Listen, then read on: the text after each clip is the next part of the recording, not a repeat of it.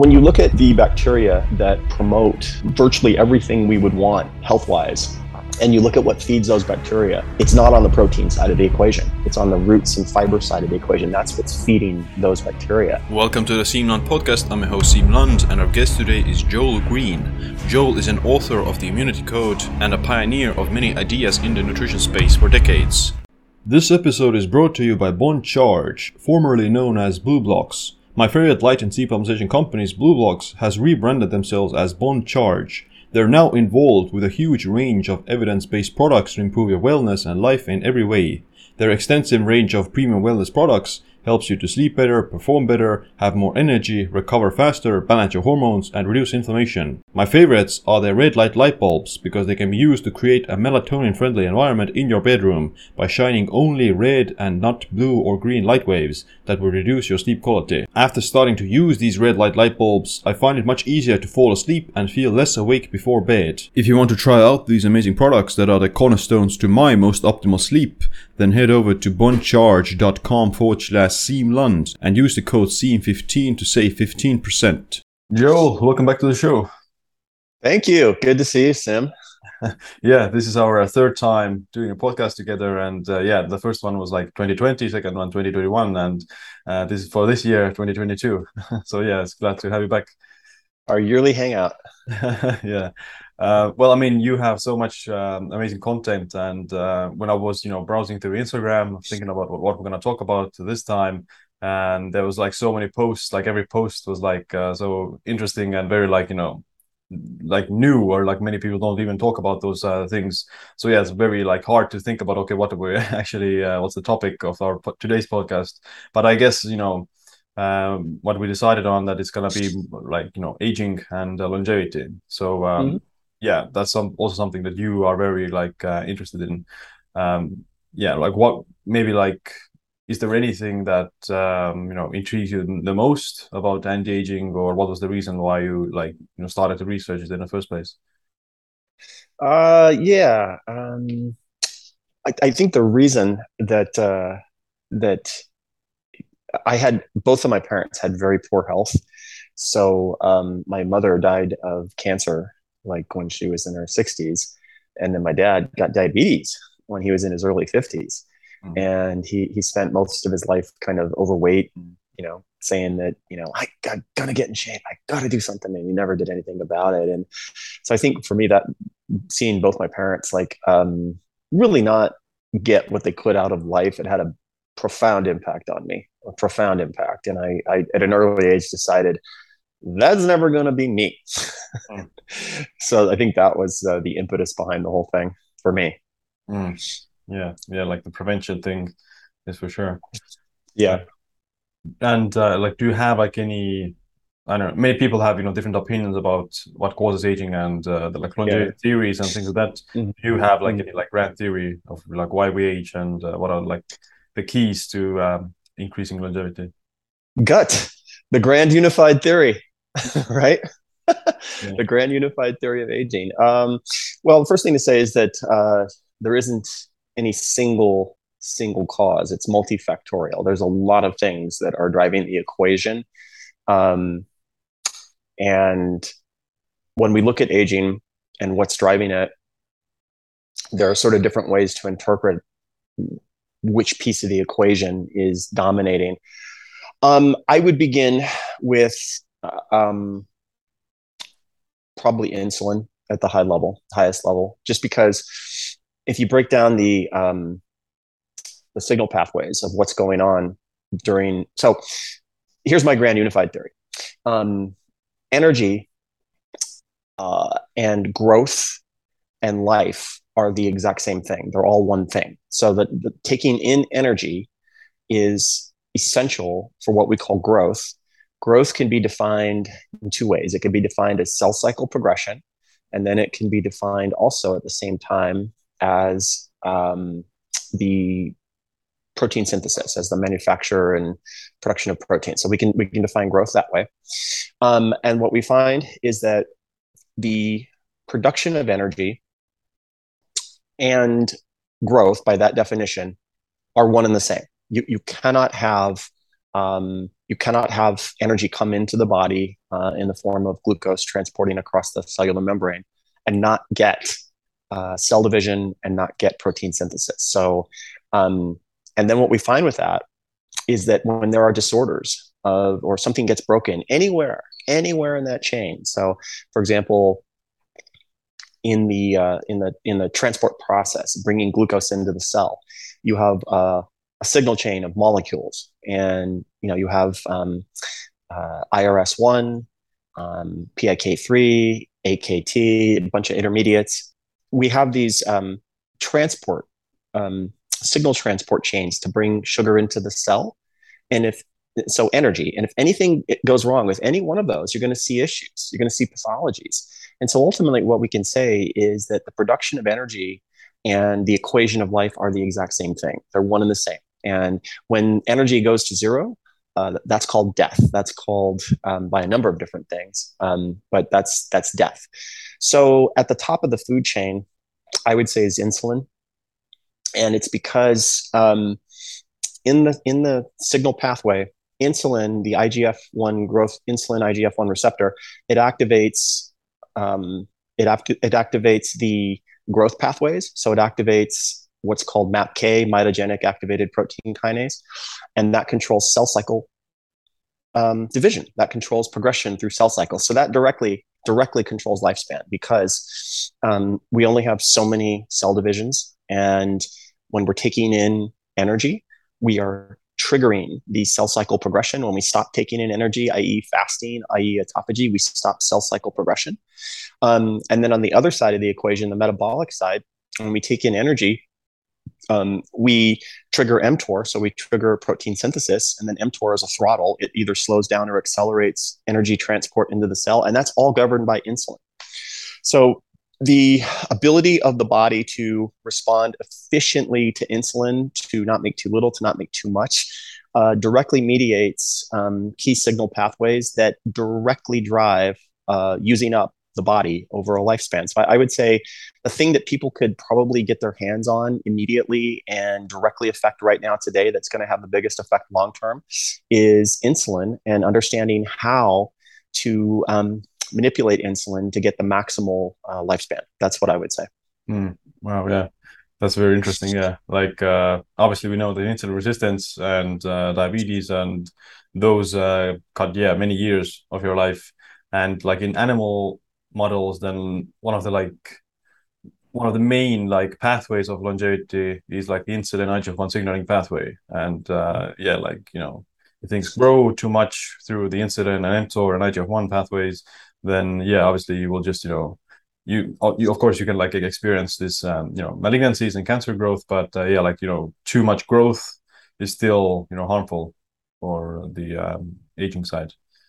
Yeah, like if we're going to talk about growth, what we have to consider in the definition of growth is protein synthesis, cell cycle progression, okay, the production of proteins, the ability to make proteins.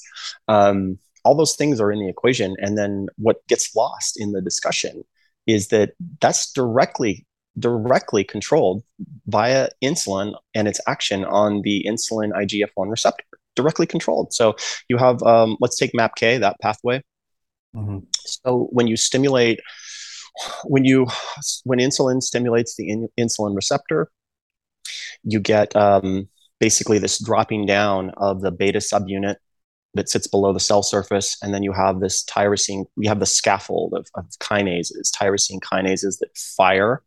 And there's a sequence of kinases. It's 972, 1064, 1065 that fire. And what that does is it activates cell cycle progression. So that means that cells can be in a state where they're just kind of hanging out. They're not doing much. They're not dividing. They're in a quiescent state. And then when that pathway gets triggered by the IGF-1 receptor, by insulin, now what happens is cells have to make decisions. Do we want to proceed to the next phase? Do we want to hang out? What are we going to do? And so that whole thing starts the clock on lifespan, and that's directly tied to insulin. So if we have insulin resistance, for example, and we're making, in other words, the insulin receptor has lost its ability to respond to insulin and move glucose into the cell. So now what happens is the body's making more insulin to get the same result. So the IGF-1 receptor is firing more, but we're not transporting glucose. Okay. But what we are doing is activating all these pathways. We're activating the MAPK pathway. Yeah. Yeah. So that's aging. Yeah. Like if you have high blood sugar levels or hyperglycemia, then you actually are under this chronic mTOR stimulation all the time. Like you're always growing, your body is detecting that it's growing. And at the same time, because you're not shuttling the glucose into the cells, or there's too much of it, then you're at the same time like damaging, or causing glycation and damaging the blood vessels, and like a double whammy from both sides. Yeah, well said. Very well said. Yeah. So like, what do you say? What do you say then? Like, is the answer to be on like a low carb carnivore diet, or suppress insulin completely, or what's the solution in your opinion? Yeah, absolutely not. So here's what I think the answer is, and I don't claim to have the answers. I'm just telling you this is what I've come to for me. And it's basically this: when we look at insulin and how to make insulin work optimally, it's like a lineup of the usual suspects. Okay, there's a few key players that we have to look at. One set of players are what I would call the family, the family of insulin hormones. So this is not insulin, but it's other things like the incretin hormones. So that would be GLP-1, GIP. That would be adiponectin, glucagon. That's so other hormones. And what these hormones do is they make insulin work better. They sensitize insulin. Okay, and so we have to look at two classes of things. The first class is what I call direct stimulation of insulin, and the next is what I call indirect stimulation of insulin. And we need both. You need both. So insulin, what we find when we look at it is that it works. The analogy is that it works like a muscle, and the more that you work that muscle out, you have to work the muscles out in order to keep them toned. Now, you don't want to like work out too much per se. Like, if you're a competitive, let's say you're a competitive athlete and you're training around the clock, you can overtrain, you can train too much. But conversely, if you're a couch potato and you never get up and you never exercise, that's not good either. So, we need exercise in the picture to keep the muscles optimal.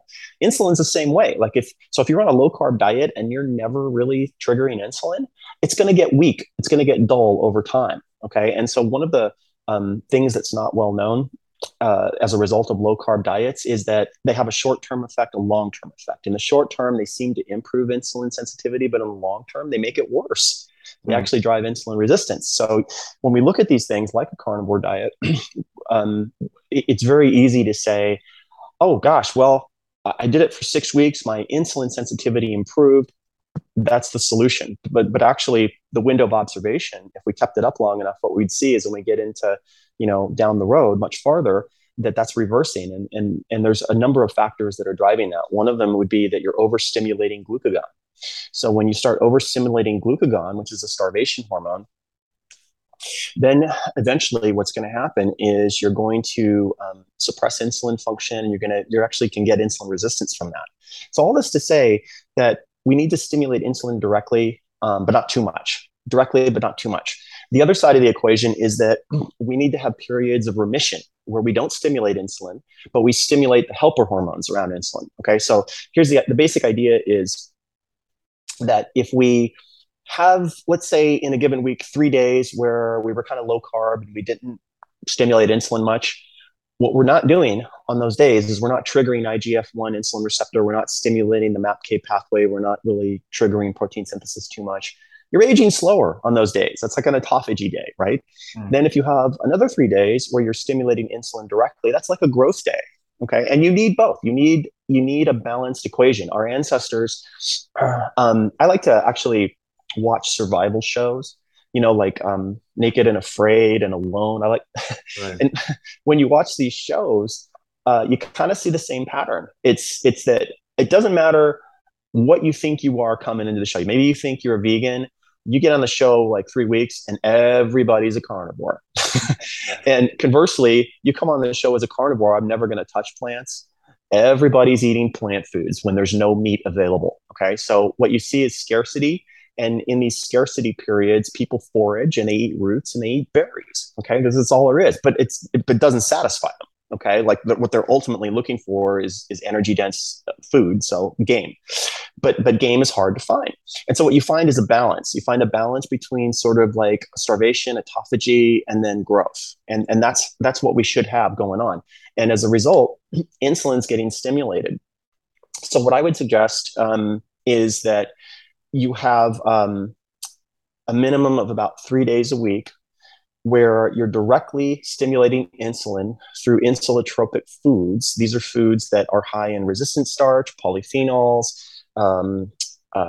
key fibers, and that you introduce them on kind of a curve where you treat it like working out. Like when I first started exercising, I didn't start at the Olympic level. I started at the couch potato level, and then I gradually increased my exercise. Okay, and so that when you begin to introduce these into the diet, your insulin sensitivity is not going to, particularly if you've been doing low carb carnivore, your insulin sensitivity is going to suck coming off that. So you just slowly titrate these foods in, and then over time you can handle greater amounts. And so that's how I would do that. And then I would have another 3 days a week where I'm more focused on fasting and autophagy and the other side of the equation, which is foods that stimulate the incretins. So eggs will stimulate GLP-1, walnuts will stimulate adiponectin. So I'm looking at more kind of a low carb, higher fat, higher protein profile on those days. And now I'm getting a balance. I'm getting both in the equation. Yeah. I mean, I'm glad that you started with carbs and insulin, because the first thing that most people talk about when this anti-aging longevity is like protein, and they that the protein is kind of the key let's say macronutrient for regulating lifespan. So obviously protein is also important, but yeah, I agree that insulin is still kind of the yeah, I mean, like insulin and carbs also turn on mTOR, which is the reason why they think that protein is bad. So yeah, but what do you think about protein then? Like how does protein affect longevity and this cycling? Yeah, so I would first say that we're in a phase, public-wise. The public's in a phase right now, and I'm not saying this because I've been doing this here going back a long, long time. And I remember when it was the no fat phase. I remember that like every food you could buy said no fat, not an ounce of fat, no fat. And then people were like, it's got fat. Oh, that's bad. And then we came out of that, and then we came into the fats good phase, and this had healthy fats and omega fats, and now we're kind of in the high protein phase, which is like, no, protein's good, you need more protein. So a high level, what I would say is that I put protein kind of in the same way that I put everything else, which is sort of a balanced approach to it. And so pros and cons. The pros of protein is that we need adequate amounts in the diet, and that's a point of discussion. What's the adequate amount? What's the right amount? So let's start at the high level, which is too much will kill you. Okay, so that would be rabbit starvation, salmon starvation, protein levels that are 80, 70, 80% of the diet, and that's been proven. Like just try that for a couple of weeks, and you'll be dead.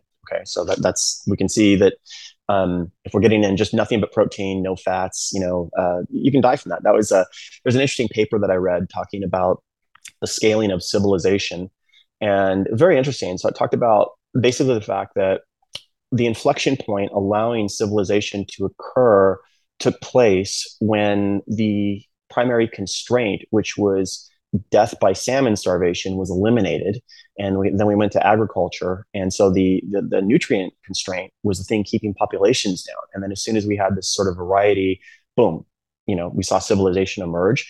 But all that to say, there's an interesting thing that's not generally talked about or ever understood, which is that like if you just had one nutrient source like salmon or rabbits, you'd die eating that, and that's super high protein, and it would happen fast, take about 2 weeks to happen.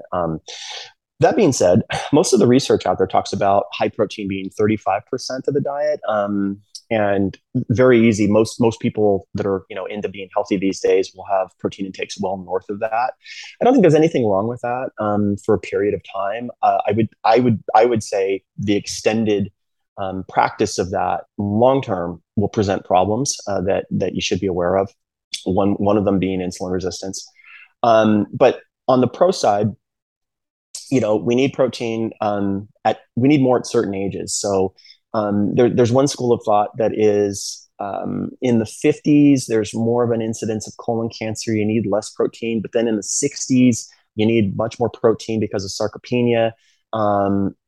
There's probably something to that. I would say that if you have adequate fiber in the diet, colon cancer issue is less of a thing. As a longevity mediator,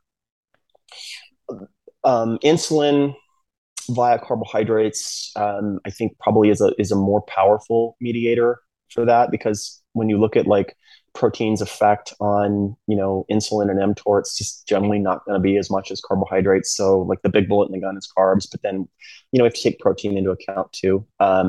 Protein can be very useful calorically. Protein calories just don't seem to affect body fat in the way that other types of calories do. So I think it's very useful, in that sense, as a like, if we're going to increase one versus the other, what's the thing that we're going to increase? Interestingly though, there's some really good research on this. The most important nutrient that's missing in the human diet today is not protein, it's resistant starch. And there's some new research coming out that's looked at Paleolithic populations, and it's the conjecture seems to be that they were eating roughly 30 grams a day of resistant starch, and the average person nowadays gets in 1 to 2 grams of resistant starch. And so, like, if you're going to increase any one thing, it's the resistant starch. Yeah, that's interesting. So resistant starch being this, let's say, a more fibrous form of starch that has like a better glycemic effect. Yeah, so mainly just, I think the easy way to think about it is scarcity and availability. Like, digging up roots is kind of my last pick. Like, that's the last thing I'm going to do. But if I'm starving, I'll do it. And so in terms of like human history, or just go watch a survival show, it's not that, we don't have refrigerators. It's not that easy to get game typically. So what you do, what you make do with in the meanwhile is you just foraging on roots and edible things, that plants and things, and those have tons of resistant starch in them because you're not cooking them. So that's the missing ingredient. We used to, during the starvation phase, we would forage and we get a lot of resistant starch, and that doesn't happen anymore. Gotcha. What kind of foods would we naturally get the resistant starch from? Roots primarily. So roots are like your best sorts of resistant starch. So potatoes, tubers, things like that. Those are probably your best sources. And what affects, what's the like health benefit from that we get? Primary benefit is that's how you keep the gut fine tuned. So when you look at the bacteria that promote virtually everything we would want health wise, and you look at what feeds those bacteria, it's not on the protein side of the equation. It's on the roots and fiber side of the equation. That's what's feeding those bacteria. So the thing to understand there is, like, if you're on, like, say, a low carb carnivore high diet, what you're doing over time is you're depleting substrate for those bacteria, and that is not a match for what we saw historically. Historically, what we saw is that during periods of scarcity, you'd forage and then you'd be getting in resistant starch. So what the resistant starch did was it kept those populations high in between game. And then when you had game, you'd pig out and restore muscle. So that's the primary benefit, is those bacteria that help you stay lean and promote longevity. Yeah. And it also has this blood sugar lowering effect, or? Yeah, absolutely. Right. And foods, the green bananas are also a good source of that, right? I've seen some pictures on your Instagram. Yeah, the green banana craze. Yeah. What's interesting about that also is, so I did a post on green bananas, and so in my book, for those of you not familiar, the Immunity Code, I wrote about semi-green bananas. And then recently I did a post on green bananas, and I had like a bunch of people from South America message me and go, yeah, we've been eating these forever, and it's kind of funny because here in the States, you can't get people eating green bananas. They'll bloat and they can't handle it. So you have to give them semi-green and start in small amounts. But people from different parts of the world, like South America, that it's a regular part of the diet. They eat tons of those things, no problem. But Yeah. yeah, so semi-green banana is like a really good source of prebiotic fiber and resistant starch, and it's something I've been doing for a long, long time. I combine it with grapefruit. It's a fun little trick to play with. You can take a day where you just eat a semi-green banana and grapefruit, and not everybody, but most people will report by the end of the day like their energy is insane by doing that. And it's from combination of B vitamin production from bacteria and AMPK activation from the grapefruit. Wow, that's interesting. So just Yeah. how many bananas would you eat then? You're kind of self-limiting in that. So typically, like what I'll do is two per meal, 2 to 3 per meal, and then I'll have 4 to 5 meals in a day. Yeah. Yeah, I actually like the green bananas more than the yellow ones. Kind of, I don't know, they taste a little bitter. And maybe, Really? You like them more? uh, well, I mean, yeah, like yellow bananas are sweeter, but I like the starchiness or the kind of the toughness or a bit more chew. Yeah, it literally feels like paste on the tongue. Or maybe I've been eating the semi-green. I don't know. Like I haven't seen the color map, but anyway, like slightly more greener for sure. Like the very tough or starchy. Yeah, yeah. You're an animal. um, then what was gonna say? Let me think. Uh, then cooking and cooling the potatoes is another one, like a common trick to get the recent starch. Yeah, you can cook and cool and heat and reheat. And then a lot of it also depends on the potato cultivar. So there's different types. Some potatoes have more resistant starch than others. And um, there are there's something I can't talk about because it's I'm coming out with it pretty soon, but it's a type of resistant starch that will increase akkermansia by 300%. And it's yeah, I can't say anything other than that. But let's just say that there's a lot of debate about resistant starch, and you'll find some people in the scientific community are like, that's a big red herring. There's nothing to it, and I would just say that's debatable. And it's easy to prove to yourself. You can just do it. One of the best uses of resistant starch is uncontrollable hunger. So a really good hack for hyperphagia, for uncontrollable hunger, and it works every time, is so if you're, let's say that you have hyperphagia, you have like you're eating just way too much at night, you're like, I can't stop eating. What you do is in the morning, in the AM, you can literally reset the body's circadian clock, and you can do it in one meal. Basically what you do is you have like a baked potato, really big one, okay, heat it, cool it, put some butter on it, have a couple of eggs with that, maybe like 6 ounces of steak, and then 30,000 IUs of vitamin D. Have that all at once, and then that fermentable fiber combined with the protein and the vitamin D just knocks the hunger right out, like all at once. Wow. And it's from the fermentable fiber interacting with vitamin D in the gut, and just reroutes your hunger signaling immediately. And it's easy to prove. So I just say, go try it. So that was a 30K I use 30,000. Yeah. Okay. Yeah. A lot. Wow. A lot. Yeah. And the mechanism is the kind of the fiber and the protein, or Yeah. So what you're doing is, well, protein by itself obviously is very satiating, but the bacteria in the gut have a very big influence over hunger and cravings and eating patterns. And so what you're doing is loading kind of like a gut bomb in there that's fermentable. So it's going to ferment up more populations of bacteria that help with hunger. And at the same time, you're giving the vitamin D that the gut needs. So you're kind of giving everything all at once. And again, it's biohacking. So it's a hack. Don't take my word for it. Give it a try. If it works for you, great. yeah, and then eat it sitting in front of the sunrise, so get the vitamin D from there as well. Then Yeah. We could keep playing with this, and yeah, throw all that stuff in there. Actually, a cool way to do that actually would be do an ice bath first, which you're going to come out of that. It's going to trigger a hunger response. Then do that. So I mean, we can keep biohackers, right? We go nuts with this stuff. yeah, yeah.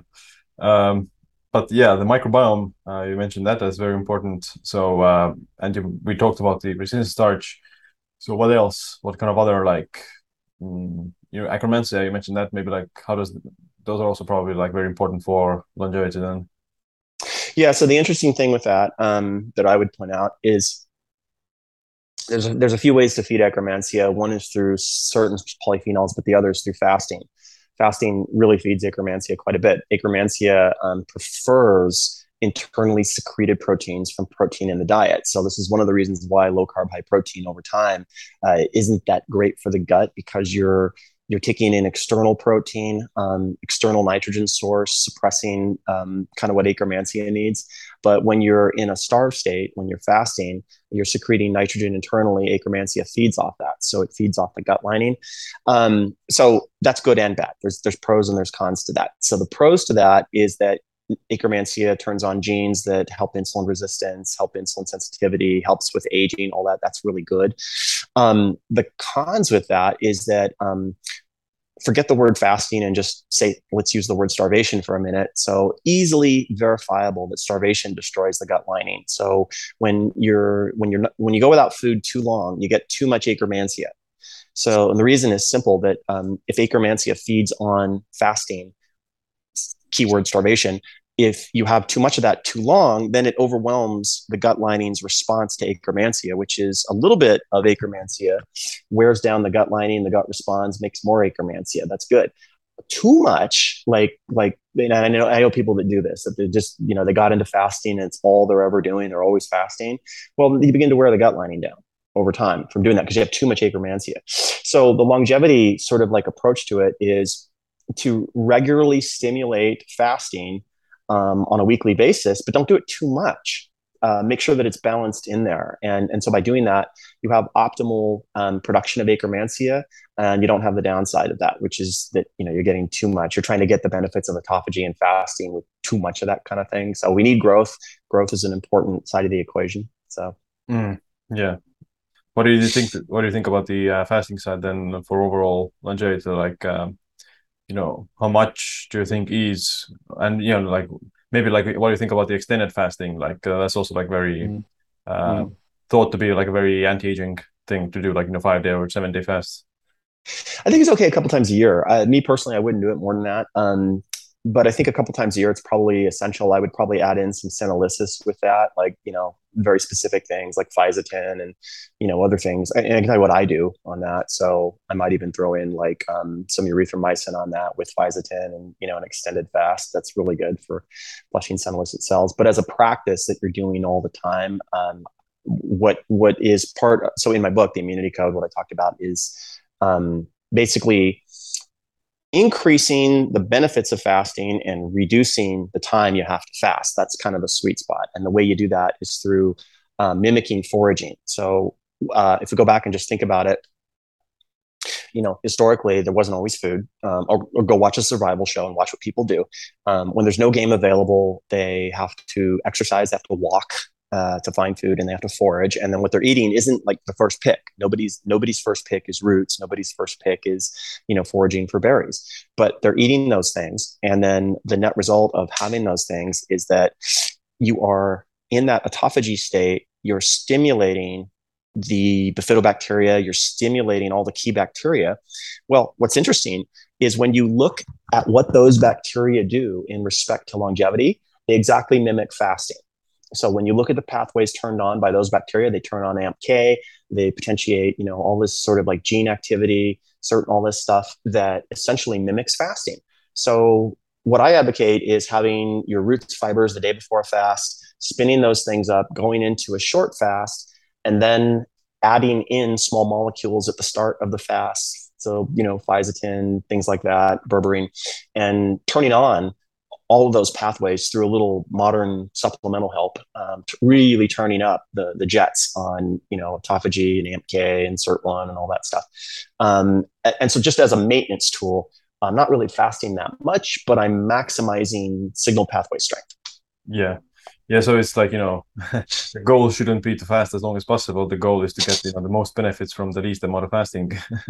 Yeah, exactly. Yeah. And then,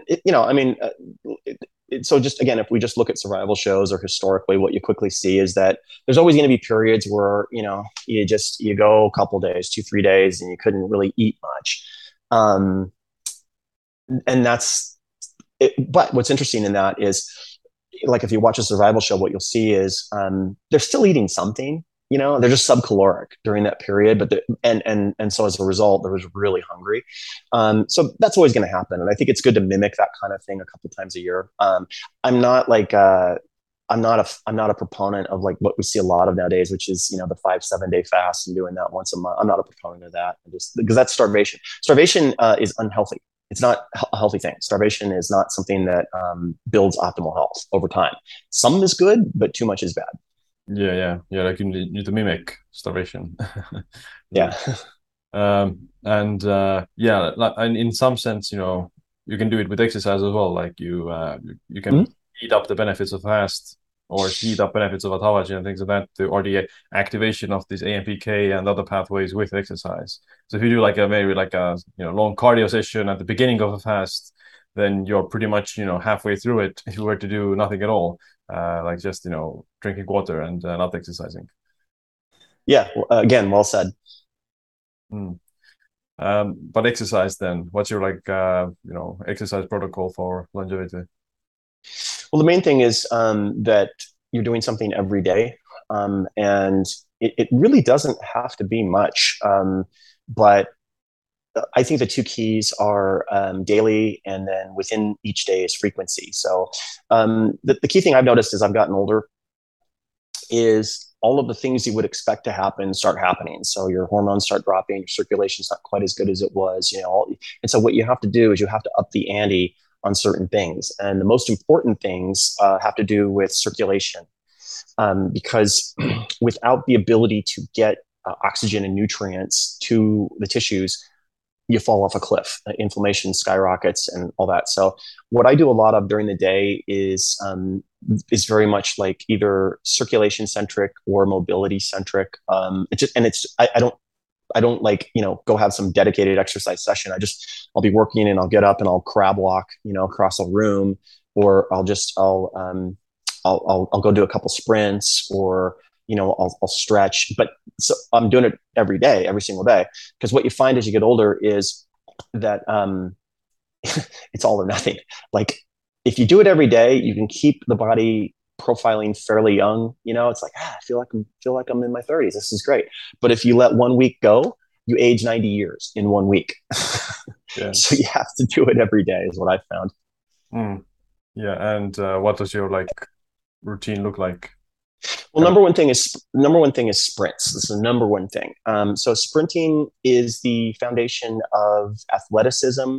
The ability to run is the foundation of everything that you call young. Like if you look at old people and you go, what's the difference between this guy and this kid over here? It's this guy can't run. Okay. And the kid, he hears a firecracker go off and he's running 100 miles an hour. So it's the ability to run, and running is the foundation of everything. It's the foundation of athleticism. It's the foundation of mobility. It's the foundation of keeping the body young. Most importantly, what I found as you get older is it's the foundation of energy. Like you take anybody who's having energy issues and you give them about 90 days to work up where they can run. And then the cure for lack of energy at any given time is just go do a couple sprints and you get done. And so the benefit of that is, when you see people take up running, what hindsight has taught me is don't take up distance running. That's I know people who've done that, and they have a great 3-4 years, and then 10 years later they don't run at all because they've blown their knees out. So you want to maximize benefits, minimize wear and tear, and sprinting is the way to do that. So like basically, if energy is low, go do a couple sprints. Bam, immediate mitochondrial induction, immediate energy production. You go from like feeling like I have no energy to like, I feel great. Wow. So sprinting, I would say, is the number one thing. It's the thing that you have to condition your body to do and then keep in fine tune. And you don't even have to be able to like sprint like an Olympic sprinter. It's just more whatever your optimal is for you, that you could go roughly 65-70% of your max, and you can kind of do that on a daily basis. You're going to keep your energy very high. You're going to keep you're going to keep your mobility high, your flexibility high, your energy high. All the things you lose with age: mobility, flexibility, energy. Sprinting will keep that in place. So keeping the body in a fine tune where it can sprint, to me, that's the number one thing. Yeah, and with age, you actually see that the fast twitch muscle fibers decrease, whereas the slow twitch don't. So you don't lose the cardio or you lose like VO2 max with the age, but you don't lose like the fast slow twitch muscle fibers, whereas you do lose the power and the speed from the fast twitch muscle fibers. Yes, gosh, I'm glad you brought that up. That is such a critical point. That's the thing that we're losing as we're getting older. We're losing the glycolytic fibers. We're losing the type 2A muscle fibers. We're losing those. Now, type 2B are kind of in the middle. They can do ox loss, they can do glycolytic energy, but really the muscles of youth, the muscles that were sprint centric, you're losing those. So there's some really great research that is recent that's bubbled up on this that shows you can restore that kind of muscle. You can actually preserve and restore the type 2A fibers just through sprint training, or not even sprint training, just explosive movements. And they don't even have to be like the kind that are injury provoking. They just little things that you can do.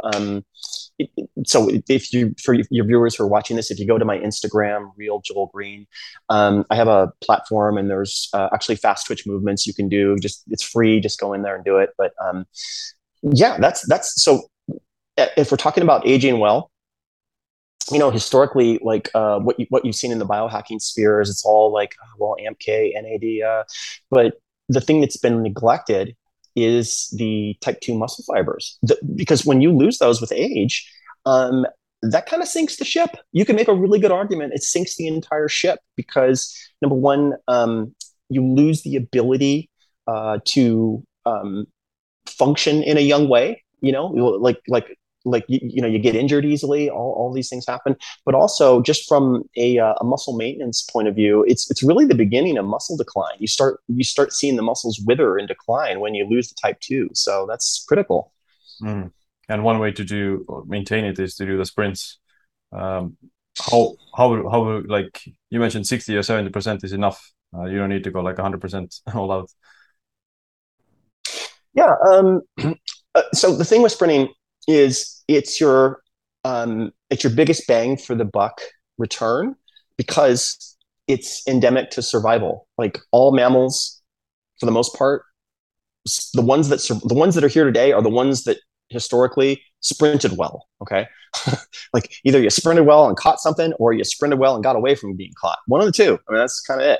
So it's endemic to survival. So it has the most return for the body for the least effort invested. But the biggest problem is it's also the easiest way to get injured.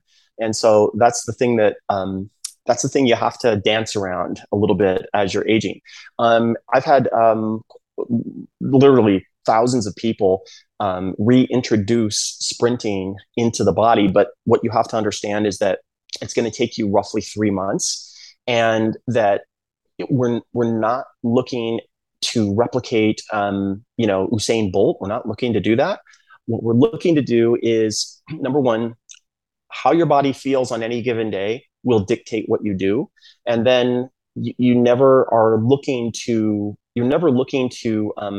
I guess the best way to put it is, you're always looking to stay relaxed. What you see a lot of people do when they sprint is they tighten up, make it real tight, trying real hard.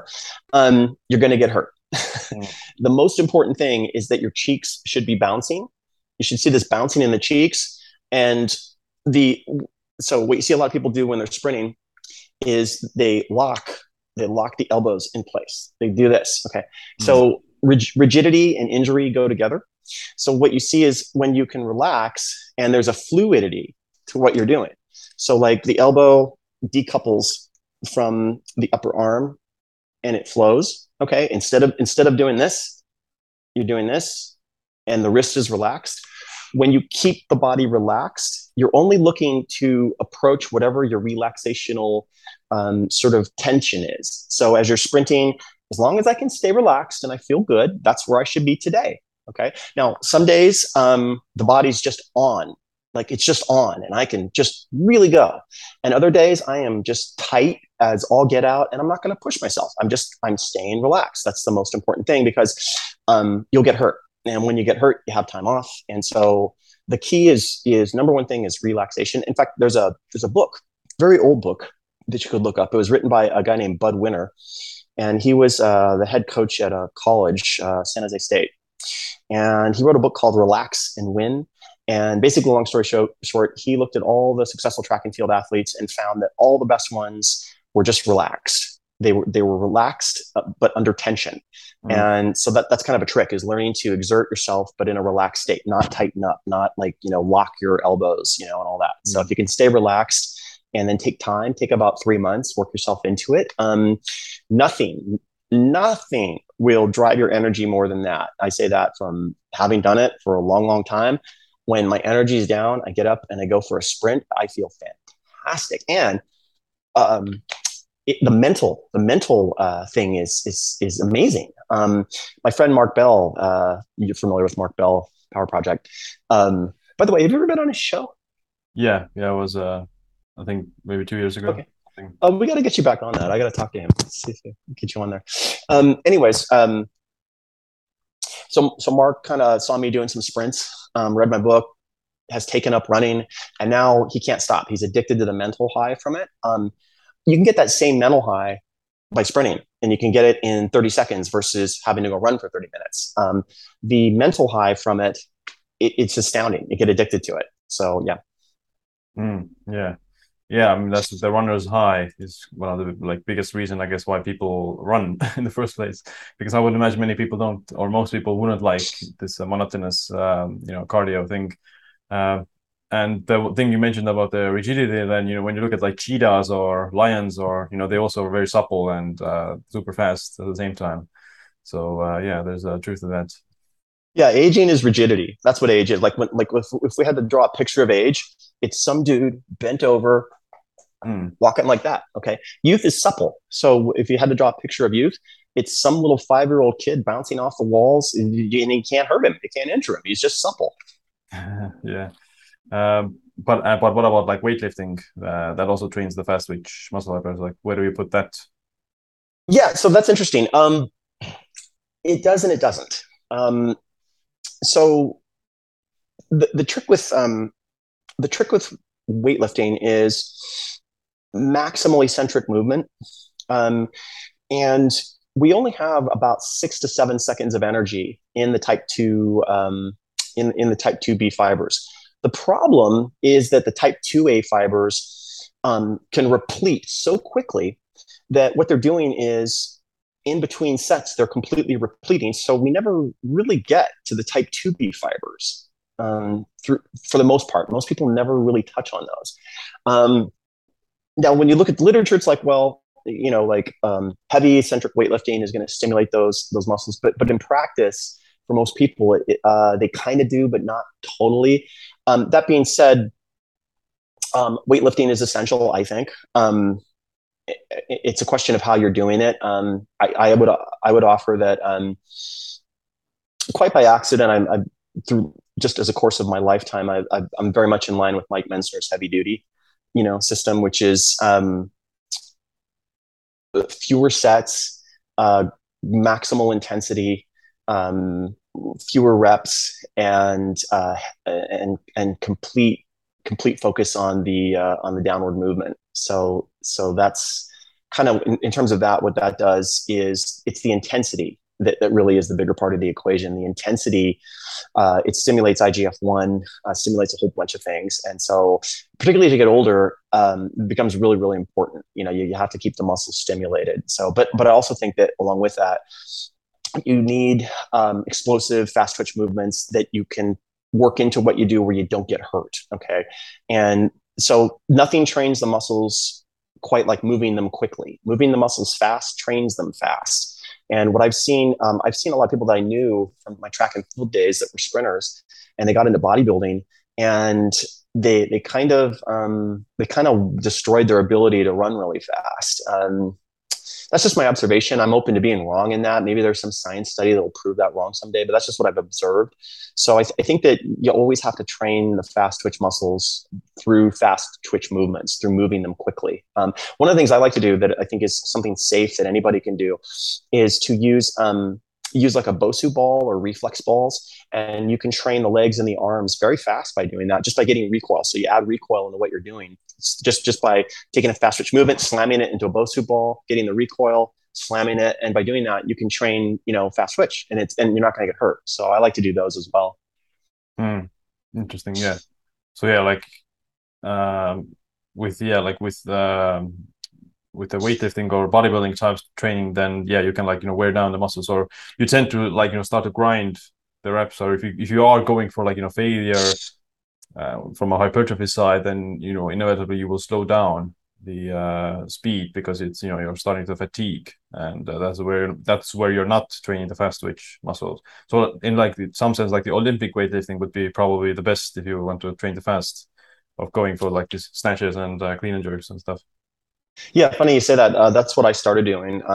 When I first started weightlifting, it was ninth grade, eighth grade, ninth grade, like in a gym, not at home. And I just did clean and jerks.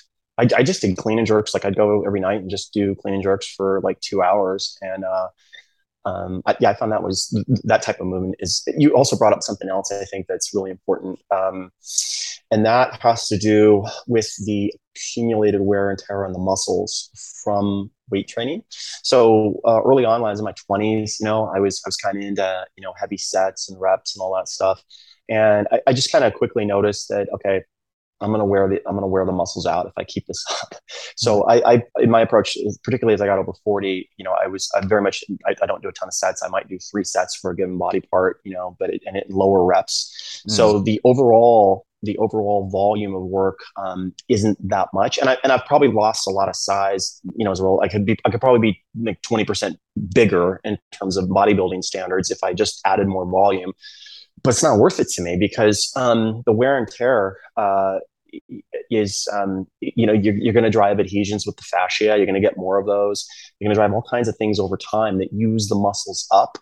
And so I think if we're going to talk about aging well, it's very, very important to consider the long term and wear and tear on the muscles. And so, like, I'm 57, and what I can tell you right now is that that probably seems like, to many people in your audience, that probably seems like way down the road. But I'll tell you, when you get here, if you take care of yourself, you're going to feel incredibly young, and you're going to want to train. You're going to want to go to the gym, and you're going to want to get results. And if you've used the muscles up, you can't. It doesn't matter. It doesn't matter. Like if you take steroids, it doesn't matter. Ronnie Coleman is the world's best example of this. Like Ronnie Coleman, no one's ever put muscle on like Ronnie, right? But he used the body up. He used it up. He used his stem cells up, and now he's my age. We're exact same age, and his body's used up. You know, and that's something to really think about. Nothing. And I love Ronnie Coleman. I mean, I you know, he's a hero of mine. But just in terms of like how I want to use my body, you got to play for the long term, is what I would say. Yeah. Yeah, that's a good example for sure, and unfortunate one in many ways. And it's like, if you put more effort in terms of that, it doesn't mean that you're getting more results. So like one of the mottos that I like to follow is that, like, stimulate, don't annihilate. So you can stimulate muscle growth, like power and hypertrophy, even with like minimal effort, or, you know, without completely annihilating the muscle. You need to just, you know, signal the body that it, you know, needs to create these adaptations, but you don't need to, drag yourself through the dirt or whatever, like puke or spit blood or whatever, that kind of thing. That needs to be a t-shirt. I think, okay, like I'm going to geek out on marketing here for a minute. I think you should come out with a t-shirt that's STIM, STIIM, ulate, not annihilate. That would be a great gym tank top to wear. Yeah. You should have simulate. How do you do that? Simulate. How could you mix your? You got to mix your name into STIM. I think that would be STIIM, stimulate, not a. That's a great saying. I like that. Yeah. But from the bone density side, weightlifting number one. So how do you factor that in? So yeah, that's a very well. Like I said, weightlifting needs to be in the picture. It has to be in the picture. It's just a question of how fast you're going to use up your tires, so to speak. So like I like to liken the muscles to tires. Like when you buy a set of tires on a car, you kind of know that they've got there's a life cycle to the tread. And if you're going to be doing, burnouts and, hard cornering and drifting and go into the track, you're probably going to go through a set of tires pretty quick. So versus if you're just, kind of driving the car, normally every now and then you jump on the engine. It's good. It's good for the car. It's good for the everything in the car. So it's just a question of like how much and when. That's the only thing. Everybody's got their preference. Everybody's got like what they want to do. Some people, just they don't care. They want to put on as much muscle as they can and look a certain way. Great, good for you. Go ahead, knock yourself out. Other people, like yourself, are more sort of thinking about the long term. And so the question everybody has to ask themselves is, how fast do I want to use the muscles up? That's the main question. And weightlifting is absolutely essential part of the picture. You just have to look at the, like a lot of the extremes that are presented to us.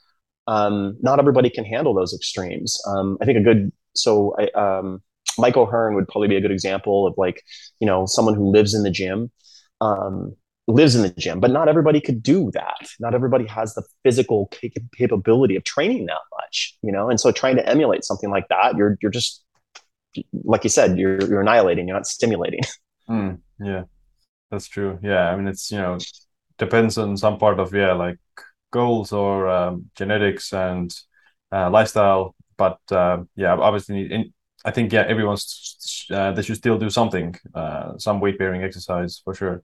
100%. Yeah. And deadlifts, top of the list. Everybody's got to do some kind of deadlift, like on a, so the ultimate is, in a fasted state in the morning, do some deadlifts, do some sprints. That's kind of like top of the food chain. And then everything else, work in the beach muscles as you want to go.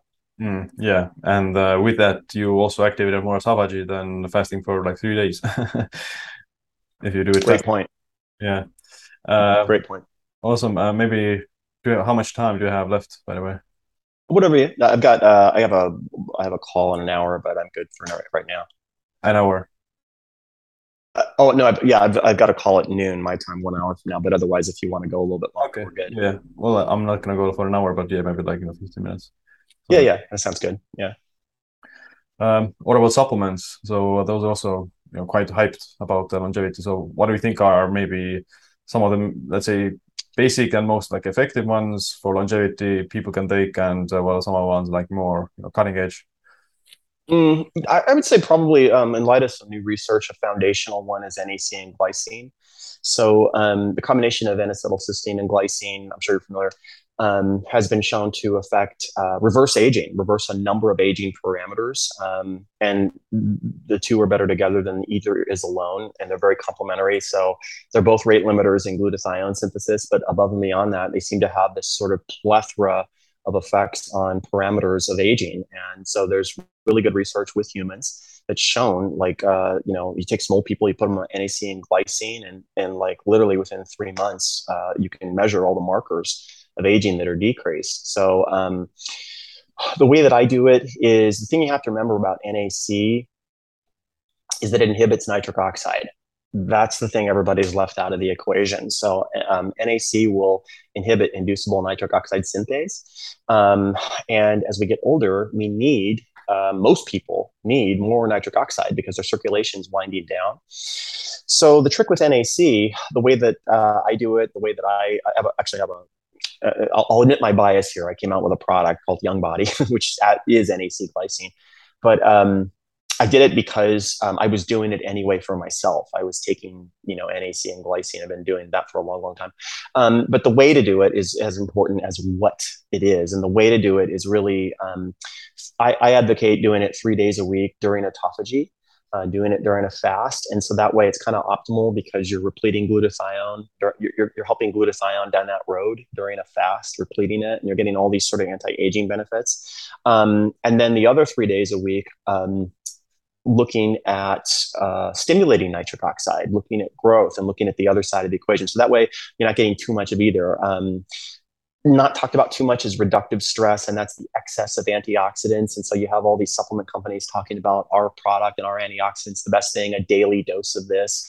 You don't want antioxidants daily. You don't want that, because you're going to suppress the critical nitric oxide signaling that we need. So kind of balancing that out in terms of like when to take it, that's kind of the thing. So NAC glycine in the morning, fasted 3 days a week, probably that's top of my list. And then the other 3 days a week, maybe things that stimulate nitric oxide, beetroot, things like that. Does glycine alone suppress nitric oxide?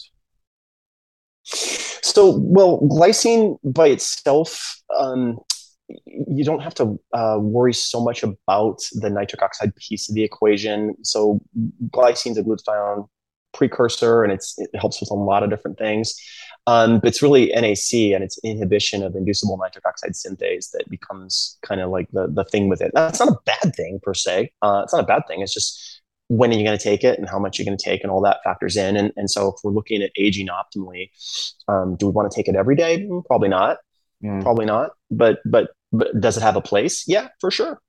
Yeah, it's interesting. So my wife is she has like migraines, like genetic ones, and nitric oxide is one of the like one of the biggest triggers Yeah. for getting that. And yeah, just interesting. So yeah, like you said, you don't always want to have like a bunch of nitric oxide and a bunch of like these let's say blood flow or this grow angiogenesis. You don't want to have like a bunch of growth of new blood vessels all the time, and you don't want to have like a bunch of these nitric oxide all the time either. So it's yeah, like a very context dependent. Yeah, what you see a lot of is so that pairs up with gut issues typically. Like what you'll see is if someone has a gut issue and they're getting lipopolysaccharide perfusing into the serum. So what lipopolysaccharide will do is exponentially increase nitric oxide to the point where you're getting conversion into peroxynitrate. And so it's really the peroxynitrate mediated by lipopolysaccharide that becomes a big deal. So what you can see a lot of is people who are super inflamed, and the reason they're inflamed is the gut is opened up and they're getting like polysaccharide leakage, and they're getting too much nitric oxide and they're getting too much peroxynitrate. So you seal the gut first, and then you start to look at other things that you can do. But the gut and issues with nitric oxide can go together very much. Gotcha. What else supplements besides these ones? I think that NAD supplements are, in the picture. So I take NMN. What I've found with NAD supplements is that they work very well if you're deficient in NAD. You'll feel it. Like you'll take NMN, take it sublingually, for example, and you feel very energized. But that your NAD levels top off, and when they're sort of optimally topped off, you don't feel anything from it. So you can make a case that that those things have like kind of their place. And there's different ways to stimulate NAD. Like you can stimulate. You can suppress CD38 by apigenin, and you'll get as much increase in NAD as you would from taking NAD supplements. Or just like a supplement to help you sleep better. You'll get just as much NAD as you would from taking NAD supplements. So, yeah, but NAD is definitely an important part of the equation. I cycle a lot of things, so I'm never really on the same thing all the time. Other than glycine NAC, that's kind of in the picture on a regular basis. Things that I do cycle in a lot, though, I will. Depending on the time of the year, I will really up my testosterone regimen. It also, for me, full disclosure on that, I'm going to be going on TRT later in the year. So I made it to. I decided this year I was going to go on TRT, and I made it this far, which is late 50s, which is great. But I'm finally making that transition here. I haven't done it yet, but I'm going to. Okay, nice. Waited a long time for that then. Yeah, long time. Yeah, I think so just for anybody who cares, what I would offer with that is that the sex hormones are critical to aging well, and you really don't want that drop off in the sex hormones because you're essentially telling the body that you're not useful to the herd anymore, and we need to get rid of you to make resources available for all of the reproductively viable people. So it's very important to keep the sex hormones flowing. The question is, when do you pull the trigger? And what I found is that Where you're really going to need it is right around my age and right around early 60s. So what you'll see is there's these dropping off periods where like the body wants to age quicker, and that's where you want to counter it. And you have a life cycle of effectiveness of these things. So like they work best up front the first time you do them, and early on, and then over time they don't work as well because the receptors attenuate and all this stuff, and then you need more and all that junk. So what I found is that you want to save it for later on. That's what I found works for me. And so my body's still pretty fresh right now. I've never taken those things, so hopefully what I'll get is a really good response for a very long time at the time that I need it, which is right about this age. I see a lot of people that get on TRT very early, like 30s and 40s, and there's no need to. There's no need. Like you should be able to stimulate testosterone, and then what you're doing is you're using up your life cycle of using that stuff. So yeah. So yeah, like when that person would get into their 60s, then it wouldn't work as well anymore, and they would still be like a normal 60-year-old who doesn't take TRT, even if they are taking TRT. Yeah, and you can see that. You can see that right now. Just go look at guys that were bodybuilders and huge dudes like in their 20s and 30s who used up everything, and you look at them now in their 60s and they just look like an old dude in their 60s versus when you look at some dude who never did anything, and then his late 50s 60s goes on TRT or starts taking Anavar or something, and it's like, my gosh, wow, you look like friggin' 25-year-old. Wow. It's because the body's fresh and the receptors are fresh. Yeah, that's super interesting. Yeah. What else? Is there something else that we haven't covered that you would like to talk about as very important, people don't realize or need to know? Yeah, I don't know. We covered a lot of ground. Yeah, we covered a ton of ground here, so I think we're good. Yeah, absolutely. And I mean, we could talk about anything. Your Instagram is full of a ton of information like that, and I mean, it's a good place to wrap it up so that we can still have another session as well in the near future. But before I ask my last question, where can people find you and your work? Oh, yeah, thank you. Instagram is Real Joel Green. You can go there, and then in my bio, I got all kinds of links and stuff for my stuff. You can go look at all that junk there. Nice. We're going to put links in the show notes. And my last question is, what's this one piece of advice or habit that you wish you had adopted sooner? Oh, gosh, yeah. I wish I had understood the short term versus the long term for anything, like sooner. Because when I was young, I just thought that you apply a protocol and it always works the same. And what I've learned over time is that you apply a protocol, works really good in the beginning, kind of so, and then later on actually has negatives. So what a lot of people will find over time is you try some protocol, it worked amazing the first year or two. And now, like a common thing I get a lot of DMs on right now is people who were doing like fasting and keto and carnivore the last 3-5 years, and now their guts are destroyed, their guts are wrecked, and it's because of that. It's because of the long-term effect of the thing that worked really well in the short term and doesn't work so well in the long term. Gotcha. Yeah, that's a good one. All right. It was really good to talk with you, and learned a lot of new things. And I'm sure people will also, appreciate the information that we talked about. And can't wait to talk on the next podcast. Cool. Yeah, this was fun. We'll definitely we'll pick it up again here soon. Yeah. All right. I'll see you around. All right, man. Take care. Bye-bye. Thanks for listening to this episode. If you want to support this podcast, then check out our sponsors and leave a review on iTunes or Spotify. My name is Siim. Stay tuned for the next episode. Stay empowered.